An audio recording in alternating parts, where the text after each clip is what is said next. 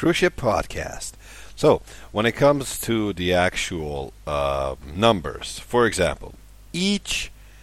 7-night cruise on a regular cruise,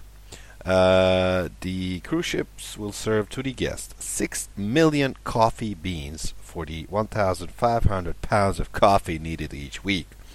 9,700 pounds of chicken, 60,000 eggs, 15,000 pounds of beef, 700 pounds of ice creams, 200,000 pounds of potatoes, 2,100 pounds of lobster tails, oh my lord,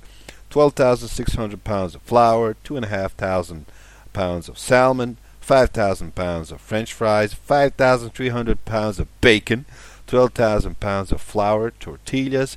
2,000 pounds of wings. My lord, that's a lot of food.